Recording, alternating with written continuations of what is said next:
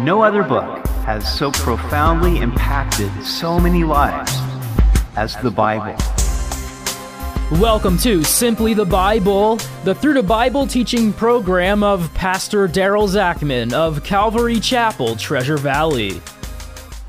Today we see where David gives a final prayer and charge to Israel. These are his last words. We hope you'll join us as Pastor Daryl continues in 1 Chronicles chapter 29 on Simply the Bible.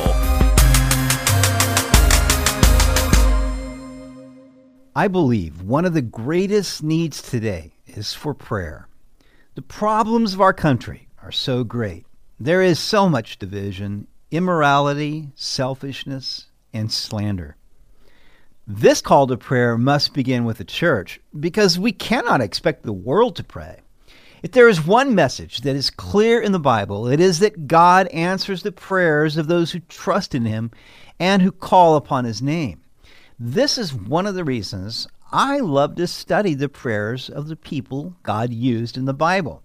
It teaches me how to pray better and how to secure the power of God to do what we could never do on our own. We find the prayers of David in many places. Many of the Psalms he wrote were prayers. But in 1 Chronicles 29, we are given the last prayer of David. This prayer carried great weight. David praised the Lord for His power, His glory, and His majesty. And he petitioned God for the building of the temple, for the gifts the people were bringing for its construction, and for the reign of his son Solomon. David prayed for his people after he was gone, which is the greatest legacy a person can leave for those whom he loves. Yesterday, we began this prayer, which begins in 1 Chronicles 29:10. If you didn't catch it, then go online to 94.1 FM to the archives or listen to the Simply the Bible podcast. You won't want to miss any of this amazing prayer of David. We continue now in 1 Chronicles 29:16. O Lord our God, all this abundance that we have prepared to build you a house for your holy name is from your hand and is all your own. I know also, my God, that you test the heart and have pleasure in uprightness. As for me, in the uprightness of my heart, I have willingly offered all these things, and now with joy I have seen your people who are present here to offer to you. O Lord God of Abraham, Isaac, and Israel, our fathers, keep this forever in the intent of the thoughts of the heart of your people, and fix their heart toward you. And give my son Solomon a loyal heart to keep your commandments and your testimonies and your statutes, to do all these things, and to build the temple for which I have made provision.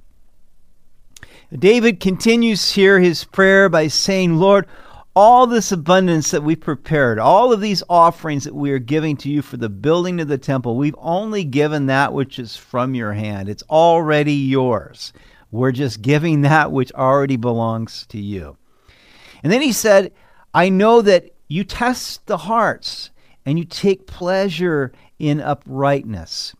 That is what God does. He knows our hearts. He sees them. He searches them.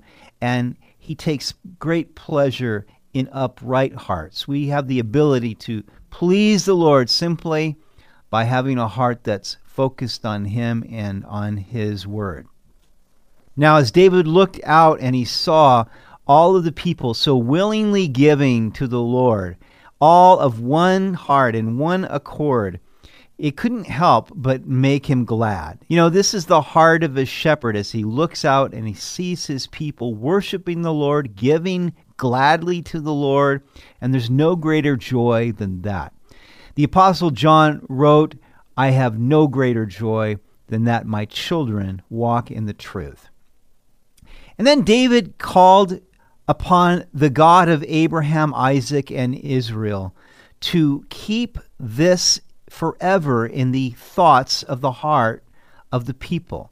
That is, that they would always have this love for the Lord, always delight in giving to Him, and that the Lord would keep that forever in their minds and in their hearts.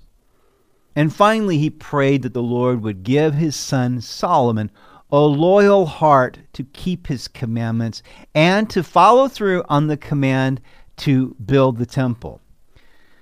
Now, how are we to apply this today? We don't have a physical temple. There's no longer a temple made with human hands. That was destroyed in 70 AD. In the New Testament, we are the temple of God. Paul writes in 2 Corinthians 6:16, "For you are the temple of the living God. As God has said, I will dwell in them and walk among them. I will be their God, and they shall be my people." And that's the amazing thing. No matter where we meet, if we meet in the name of Jesus Christ, Jesus said, "I'm there in your midst." And we become the temple of God. And even as they were bringing their offerings to build up the physical temple, so we bring our gifts to invest in one another in the building of the spiritual temple, the church. Verse 20, "Then David said to all the assembly, 'Now bless the Lord your God.' So all the assembly blessed the Lord God of their fathers, and bowed their heads and prostrated themselves before the Lord and the king." David gives the command to the assembly to bless the Lord, which they did. Now, it's interesting to me that usually we think of blessing as something God does for us. He gives something to us. And if we bless someone else in the name of the Lord, we're wishing that God would do good to that person. But here we can actually bless the Lord himself. And that's what David was saying to do, just to bestow this goodness upon God through our praises, through our worship. And that's what they did. They bowed their heads and prostrated themselves before the Lord, which is the meaning of worship. In both the Hebrew and the Greek, it means to fall down before the Lord, and thus they blessed him. And they made sacrifices to the Lord and offered burnt offerings to the Lord on the next day, 1,000 bulls, 1,000 rams, 1,000 lambs, with their drink offerings and sacrifices in abundance for all Israel. So they ate and drank before the Lord with great gladness on that day. Now, these were some amazing sacrifices. For burnt offerings, there were 1,000 bulls, 1,000 rams, 1,000 lambs, and the burnt offering was the offering of consecration, where they would put the entire animal on the altar. None of it went to them, none of it went to the priests, it all went to God, showing that, God, we are giving all of ourselves here to you. But then they also had other sacrifices in abundance for all Israel. No doubt these were peace offerings. And with the peace offering, a portion went to God, a portion went to the priest, and a portion went to the people. So it ended up being just a great barbecue, a festival, a joyful time before the Lord. And no doubt there was great gladness because they had given great gifts to the Lord in bringing forth the gold, the silver, the bronze, all of the offerings for the temple. And Jesus said, it is more blessed to give than to receive. That is, you're going to get lots of joy when you give. And that's what they experienced that day as they gave to the Lord and feasted together. And they made Solomon, the son of David, king the second time, and anointed him before the Lord to be the leader, and Zadok to be priest.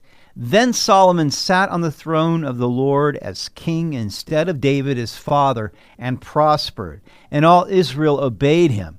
All the leaders and the mighty men, and also all the sons of King David submitted themselves to King Solomon. So the Lord exalted Solomon exceedingly in the sight of all Israel, and bestowed on him such royal majesty as had not been on any king before him in Israel. So we see here Solomon was now anointed for the second time. You'll recall from our study in 1 Kings that the first time Solomon was anointed as king, it was because of an emergency kind of circumstance. David's son Adonijah had taken it upon himself to pronounce himself as king, and General Joab and Abiathar, the priest, were supporting him in that. But God had said to David that Solomon was to be the king. And so David, with Nathan's help and the priest Zadok, anointed Solomon as king, but it was under emergency kinds of circumstances. Now, here, this was more of a celebratory event, a coronation for Solomon, and everybody participated. Everybody was behind Solomon. All the leaders and mighty men, and also all of the other sons of King David, submitted themselves to Solomon. And Zadok was the priest here. Abiathar, the other priest, having now been set aside, no doubt because of his alliance with Adonijah previously, but also because he was a descendant of Eli, and God had said that Eli's descendants would be cut off from the priesthood.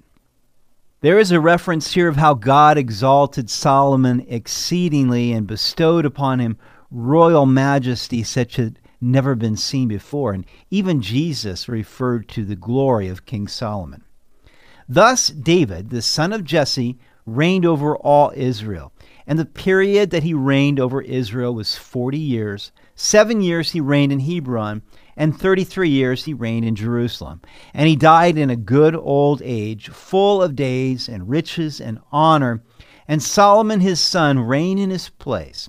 Now the acts of King David, first and last, indeed they are written in the book of Samuel the seer, in the book of Nathan the prophet, and in the book of Gad the seer, with all his reign and his might and the events that happened to him, to Israel, and to all the kingdoms of the land. Now, of those books, we only have the book that Samuel wrote, the book that Nathan and Gad, who were both prophets under David, their books we do not have. It is interesting that for David and for all of us, the end of things are better than how it starts. You think how David began. He began as a poor, unknown shepherd boy, yet he died with riches and honor. He started out as a giant slayer, and he fought many dangerous battles, yet he died at a good old age. And so it is for those who trust in the Lord, how the Lord takes care of us, and the end is better than the beginning. Now, I like what John Corson in his commentary writes as a summary of David's life. We come to the end of the life of the shepherd who became a king, the giant killer who invented musical instruments, the fugitive who wrote psalms, the sinner who would be in the lineage of the Messiah. We come to the end of the life of David, the man after God's own heart. And you know what I so love about David is that he was not a perfect man, and yet he had a heart after God. And I take encouragement from that, and you should too. Because we who are not perfect, God can still love us, he can still use us, and he can consider us people who are after his own heart if we will join with David in being seekers after God. You've been listening to Simply the Bible, the Through the Bible teaching program of Pastor Daryl Zachman of Calvary Chapel, Treasure Valley. For more information about our church, please visit our website at calvarytv.org. To listen to other episodes, go to 941thevoice.com or check out our iTunes podcast. Tomorrow we'll see where Solomon offers burnt offerings, and the Lord appears to him telling him to ask for anything he wants. What would you ask for? We hope you'll join us as we continue in the book of 1 Chronicles on Simply the Bible.